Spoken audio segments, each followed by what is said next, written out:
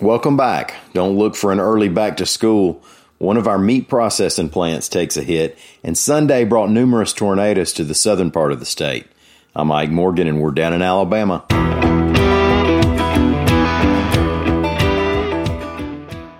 Alabama Governor Kay Ivey said on Tuesday that she's not tied to a timetable just yet about getting businesses up and running, as the number of COVID-19 cases may be cresting.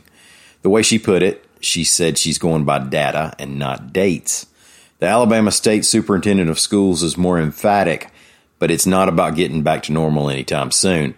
Eric Mackey wrote to AL.com education reporter Tricia Powell Crane, quote, "There has been no discussion about reopening schools this spring. We are looking at best options for summer programming and, of course, reopening in the fall."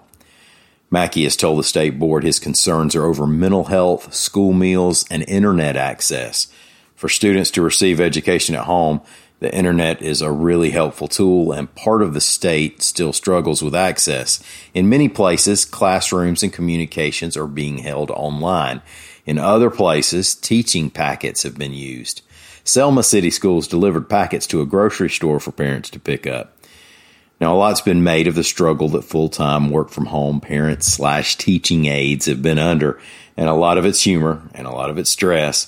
But I got to tell you, glass half full, whether you're able to do school from home or just making it through each day, you don't get the time back with your kids. And just think, this experience is going to be their personal frame of reference for a major world event. Remember talking to the old folks about the Depression or World War II? For these kids, I had to go to school on Zoom will one day be the new I had to walk to school uphill both ways. We've seen COVID-19 break out at meat processors around the country, and Alabama is not immune. AL.com's Amy Yerkinen reports that Wayne Farms' Albertville plant has confirmed that 75 employees have tested positive for COVID-19, and one of them has died. That plant employs more than 800. In addition to the 75, 250 more workers have been quarantined just to be safe. So now, with fewer workers on site, Wayne Farms said it will be spreading everybody out and slowing down production. Everybody's wearing masks and personal protection, and anybody with symptoms is sent home for 2 weeks, they said. The National Weather Service so far has confirmed at least 5 tornadoes in South Alabama during Sunday's severe weather, reports AL.com's Lee Morgan. And it was the second Sunday in a row that we've had multiple tornadoes in the state. There was an EF2 in Covington County and EF1s in Mobile, Baldwin, and Houston counties.